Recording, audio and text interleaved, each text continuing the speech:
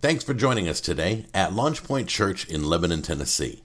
We believe the Bible is the written word of God, without error, and useful for every part of our lives. We believe that through learning and teaching of the word, others might come to know God, find freedom, discover their purpose, and make a difference.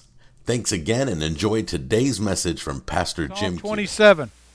We've been in this for 4 weeks, this being the fourth week, and I'm going to conclude this teaching today, this series today called Fearless Faith.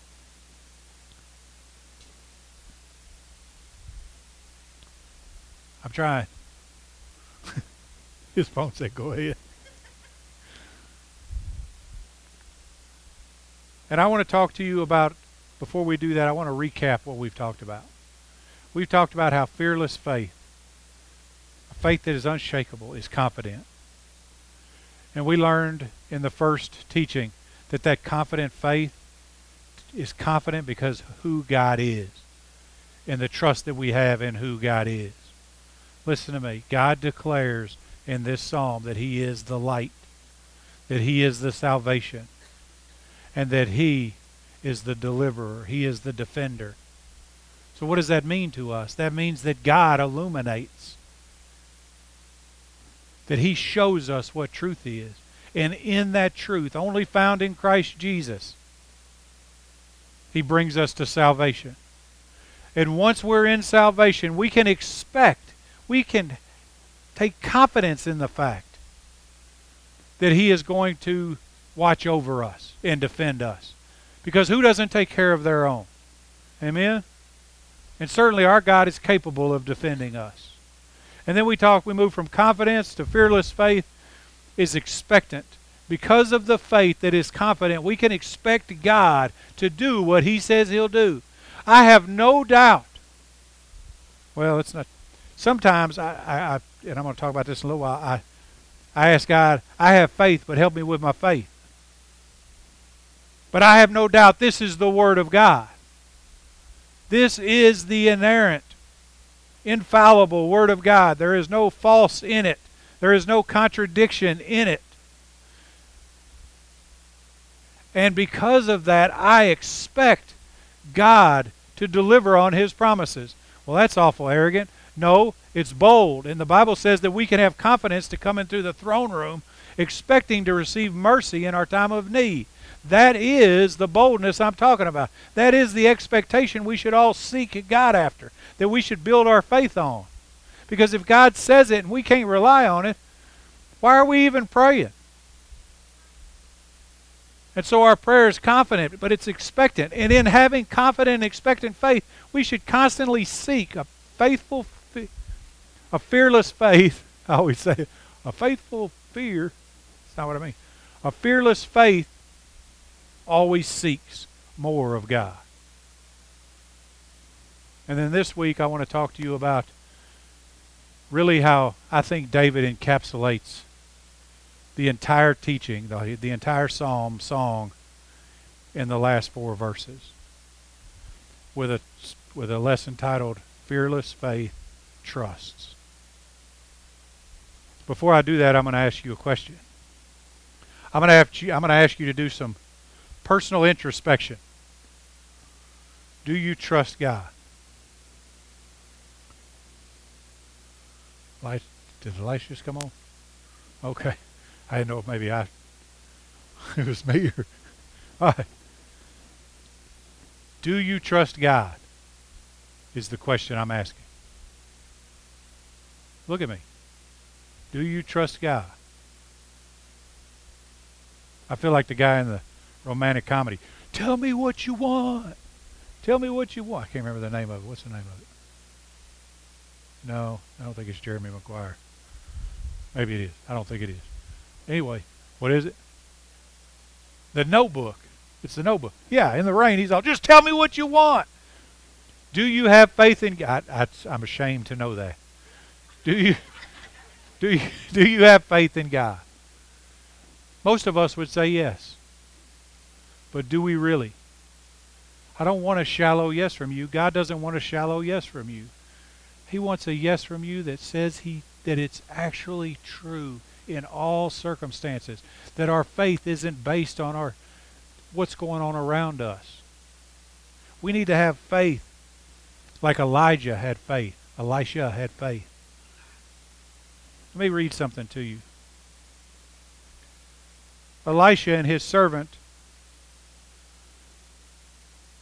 were held up, or not held up, they were staying in Dothan, which is a city, and their enemy was pursuing them.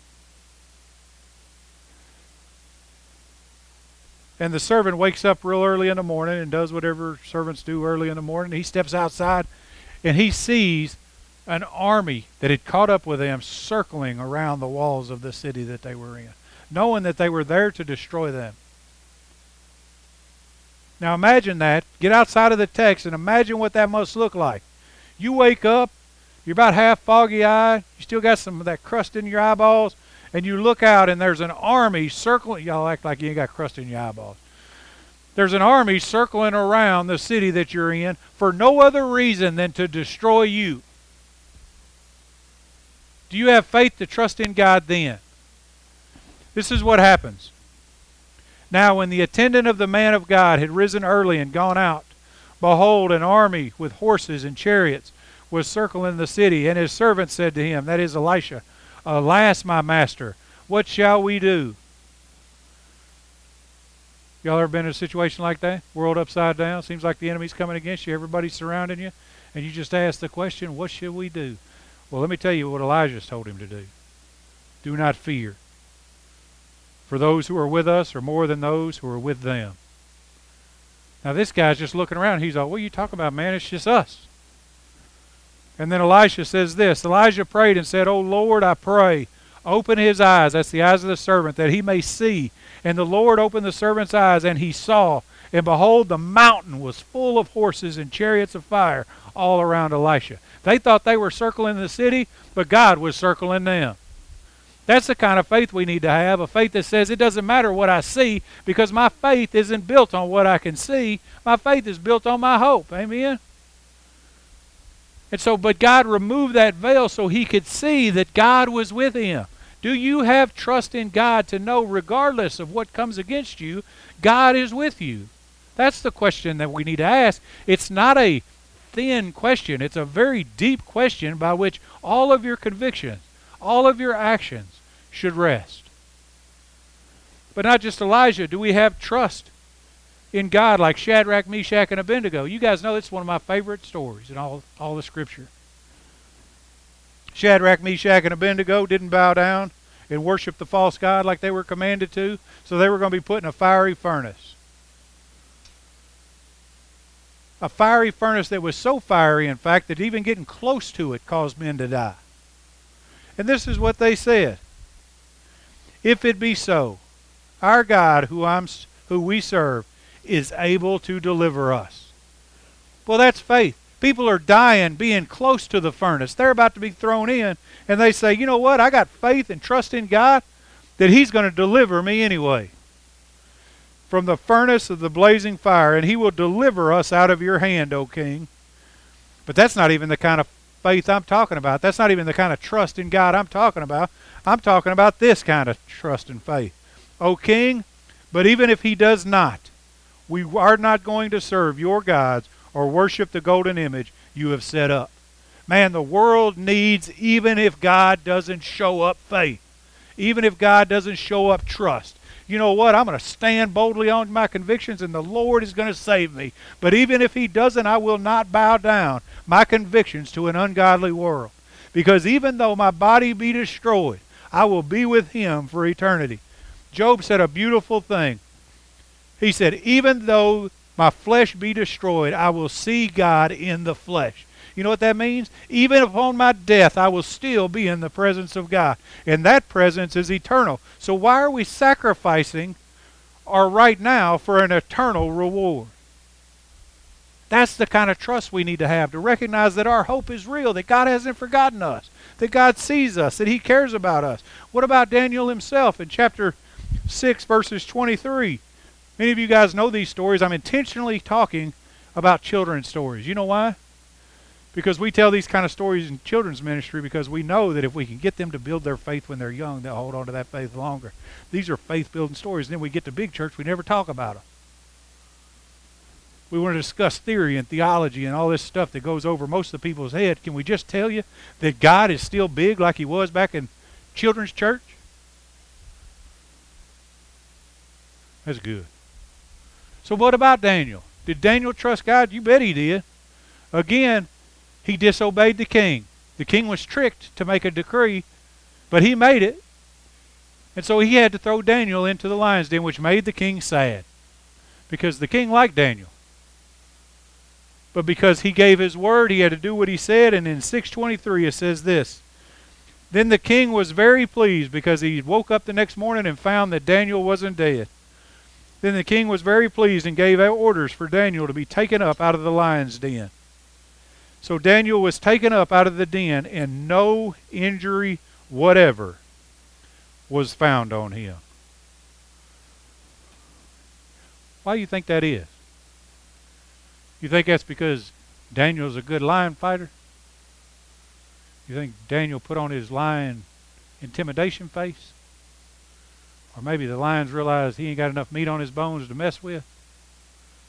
No, I'll tell you why that is, and I'll tell you why it is straight out of the Word of God. Because he had trusted in his God. Fearless faith trusts God, truly trusts God, beyond the thin thing that we say our trust looks like. It is the foundation from which we build every confidence that we have, every conviction that we have. You know why I can stand here boldly, or stand on the square boldly, or in some government office building boldly and declare the gospel message of Jesus Christ? Because I trust that it's true. I know that it's true. And no amount of my declining to tell the truth is going to keep the truth from being the truth. And so I might as well be the one to say it. Because I believe that God, even if he doesn't save me physically, will save me eternally through his Son Jesus. And that he wants to, desires to, and reaches out to us because he is the light, the salvation, and the defense over us. Whew, man, I'm preaching good today. Y'all waited for the good service. The last two services were, they were all right. But let me tell you, God loves you enough to protect you in that lion's den, to protect you in that fire, to protect you when the enemy comes against you. But we need to have the trust to believe that he will. We need to have fearless faith that says, but even if he doesn't, we need to have trust to say, do not fear. Amen? Trust like Noah, Job, Abraham, Moses, Rahab, Joseph. We need to have trust like the hundreds of thousands of martyrs that have died since Christ's day. Because they understood that what happens in the physical is irrelevant in regard to what happens in the spiritual. I'm not diminishing your problems. What I am telling you is that your God is bigger than your problems. I don't care how big your problems are. And it's not that my heart doesn't break for them. But in regard to eternity, 10,000 years from now, your worst problem is going to seem insignificant. If you remember it at all. Trust in that. David says this in regard to trust. Encapsulating the rest of his teaching, he ends on this note, starting in verse 11. Teach me your way, O Lord, and lead me in a level path because of my foes. Do not deliver me over to the desire of my adversaries. For false witness has risen against me, and such as breathe out violence. I would have despaired unless I had believed that I would see the goodness of the Lord in the land of the living. Wait for the Lord, be strong, and let your heart take courage. Yes, wait for the Lord. Fearless faith that trusts. I'm going to make 3 short points here. Fearless faith that trusts. Ask God to teach them. Fearless faith trusts God's teaching. He says, teach me your way, O Lord, and lead me in a level path. I've said it till I'm blue in the face. I'm going to lay this here because I want you to see it. I've said this till I'm blue in the face, but it's not going to keep me from saying it. This is the plan and character of God laid out for His people.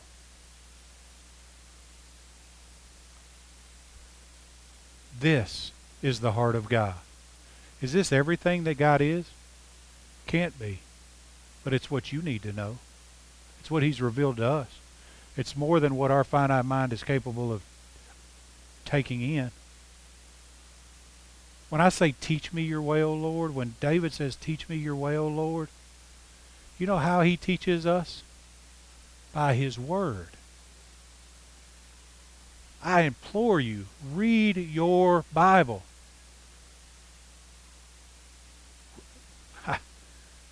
I know I sound like a broken record.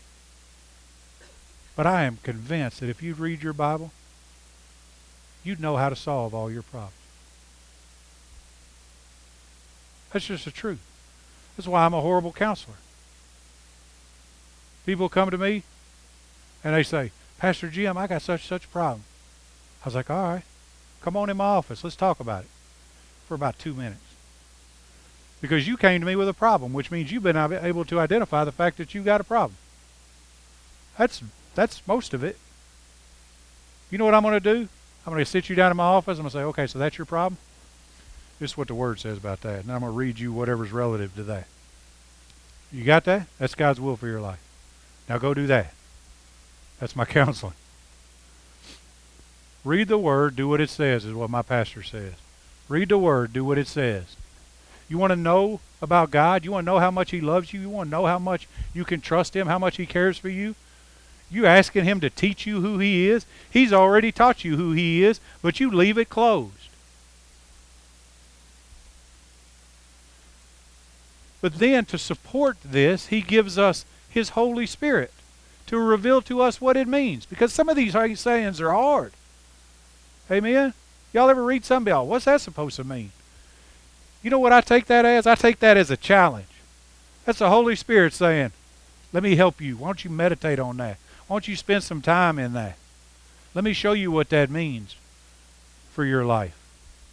And then I verify that what I've heard and what I understand is true according to wise biblical counsel, which usually comes in the form of Pastor Rick. People say, man, how do I hear from God? How do I know God's ways? Read His Bible. Listen to His Holy Spirit. Receive wise counsel. Somebody around you wants to help you. I said it the other day. I'll say it many times. I owe this man so much. Because when I was a child in the Lord, He sat me down. And He held a golden crown over my head.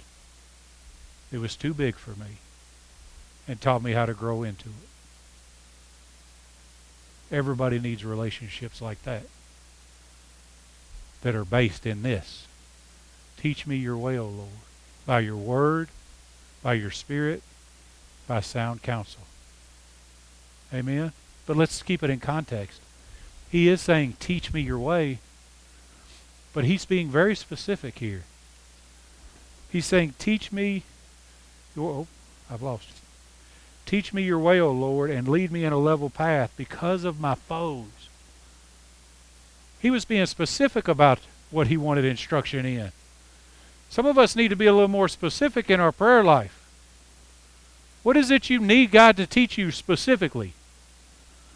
He says this, do not deliver me over to the desire of my adversaries, for false witness has been raised against me, and such as breathe out violence. He said, I need to know how to deal with the people that are lying about me and being violent toward me. You guys ever had anybody lie about you?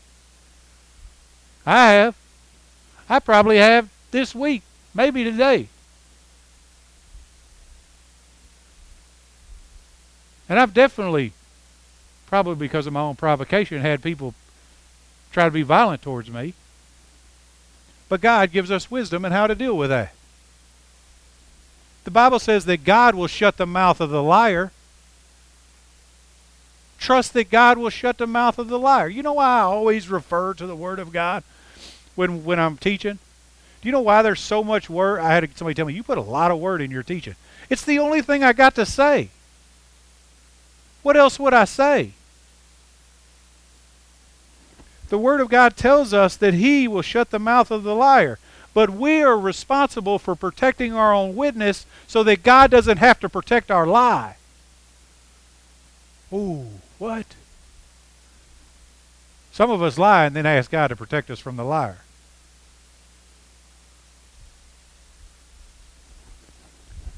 It says this, 1 Peter 3:16, and keep a good conscience, so that in the thing in which you were slandered, lied about, those who revile you, your good behavior, those who hate you in Christ, will be put to shame. If you keep a good conscience, then those who slander you and perpetrate evil against you or hate you will be put to shame. If you keep a good conscience, then God will. If you keep a good conscience, then God will. It's time we stop expecting God to show up without our willingness to show up.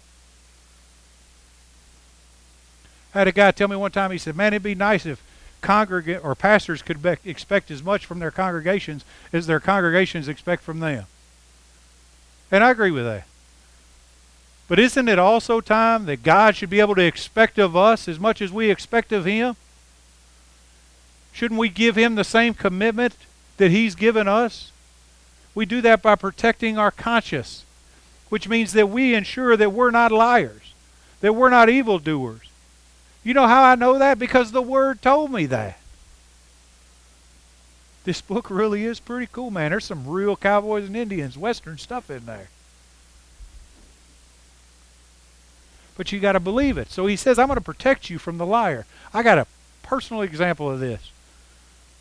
I have a buddy of mine, a pastor local here in town. We had lunch together one day. He took a picture with me, which is kind of a big deal because he's kind of a big deal. Made me feel big about myself. And he put it on Facebook, had lunch with my friend, blah, blah, blah. And someone that hates me in this town, which everybody that hates me lives in this town, just so y'all know. Everybody that loves me, or not everybody, but most of the people that love me live in this town too, praise the Lord. But everybody that hates me lives here, and someone that hated me still probably hates me. Responded to that text, or responded to that Facebook post, and responded, and responded, and responded, with everything from, I'm a wolf in sheep's clothing, to I'm going to destroy the finances of the church, to I'm going to embezzle, I'm going to take advantage of people, blah, blah, blah, blah, blah, just on and on and on and on. So finally I reached out to this pastor. I said, man, can you take that down? Any way you could remove those comments? And he said, no. I thought, come on, man. He said, how about this instead? How about we leave it up and let those who love you defend you? I was like, well, I don't like that, but I ain't sure there's enough of them. Let's see what happens. By the end of the day, there was so much love poured out in regard to who I am and what people know of my character since I've been saved, that person was forced to delete their comments. That's the God that will protect you over the mouth of the liar. But He will also protect you and deliver you from your enemies. Because remember, they weren't just lying, they were trying to be violent towards Him. Psalm 18:48 says, He delivers me from my enemies. Surely you lift me above those who rise up against me. You rescue me from violent men. Trust God. Have a fearless faith that trusts. When I ask God to teach me how to deal with anything, He will teach me. Ask for wisdom and He will give it to you abundantly and without reproach, is what the Word of God says. And those prayers need to be specific as they were in this instance. They specifically asked, shut the mouth of the liar, quell the violence, and God will do it. Amen? Do you trust Him like that? But as we trust Him like that, we begin to realize that he isn't just trustworthy. He is good. God is good. I love the verse 13. I would have despaired unless I had believed that I would see the goodness of the Lord. There's been times in my life recently where I would have been in straight despair if I didn't trust that God was good. And I mean perfectly good. Many of you know, according to my doctor, I should be dead. I didn't know that. He didn't tell me that. But Angela went for a doctor's appointment like 3 months after the first time I saw him, which was like 5 years ago now, praise God. And the doctor told her, I never expected to see your husband after the first visit. But my God is able. Ain't that good? I would have been in complete despair if my God wasn't able. 2 months ago, I was in a hospital bed. Almost bled to death. But my God is faithful and can be trusted. I only tell you my testimony to encourage you in telling yours. Can I tell you, your pastor ain't perfect. But he sure tries. He sure chases after God with everything he's got. And sometimes y'all ever see a kid run so fast after something, he trip and fall? Sometimes I do that too. But he always picks me up, dusts me off, puts a Band-Aid on me and says, try again. That's the God we serve. And if we didn't serve that God, I would be in despair. He said, I would be in despair if I didn't trust the goodness of God. Now, that doesn't mean goodness as we define good, because our good would be a whole lot different sometimes. God, this is what I need you to be good in. He has an eternal perspective over our life. He knows that what you're praying for may not ultimately be good for you. And because he's a good God that gives perfect gifts to his children, he may deny you that which you desire, because he is good. I know that's tough, man, because we want what we want. Anybody stubborn like that? No? Don't look at your husband. Or your daughter. But God is good.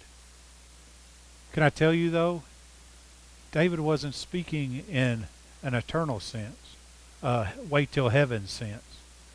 He was speaking in a right now sense. He said, I would have despaired unless I had believed that I would see the goodness of the Lord in the land of the living. You're a citizen of the kingdom of heaven right now. Jesus Christ, the day you accepted him and his resurrection, you became a new creature with a new citizenship. You are an ambassador to Christ. You are part of the family. He has not forgotten you. He sees you. He holds you with his righteous right hand. You've heard me declare these promises 1,000 times. But you know what? Those promises are true for right now too. God still works miracles on behalf of his people. One of the greatest miracles God works, we take for granted, and that's our salvation. Well, I'm saved. Well, that's great, but you ought to praise God for the miracle of your salvation. You know why it's a miracle? It's a creative miracle. Where he took nothing and created the universe, he took zero righteousness in you and made righteousness through his son Jesus. That's a miracle we should celebrate every second of every day. Every time it comes into our mind, we ought to thank God for the fact that he sent his son Jesus to die for us. And we are experiencing that goodness in the land of the living, with the promise that we will see it in the land of eternity too. Man, that's good. Amen. That's fearless faith. Fearless faith trusts God's teaching. Fearless faith trusts God's goodness. And finally, fearless faith does a thing that nobody wants to do. Fearless faith waits. I told you, your good thing that you're looking for may not get you got right now. So some of us have to wait. Wait for the Lord. Be strong and let your heart take courage. When you can't see the evidence of what you're looking for, that's okay. That's what faith is. When you can't hold it in your hand, but you're expecting to hold it in your hand at some point, that's good. That's what faith is. I'm asking you to wait on the Lord. The Lord's asking you to wait on Him. Oh man, I have this promise. I know God told me this. I have this calling in my life, but I haven't seen it come yet.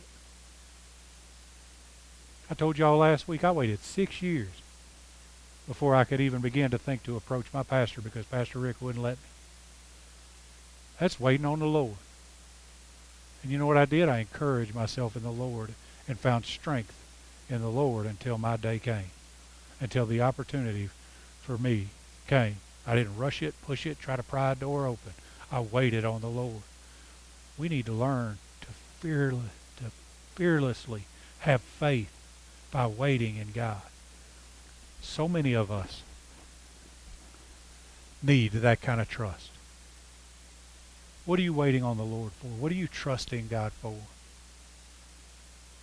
Everybody in here trusts God for something. If you're a believer, you're trusting God for something. You got kids that aren't saved. You got cousins that aren't saved. You got enemies that aren't saved. You should be trusting that God's going to reveal Himself to them. Are you needing to trust God for your marriage?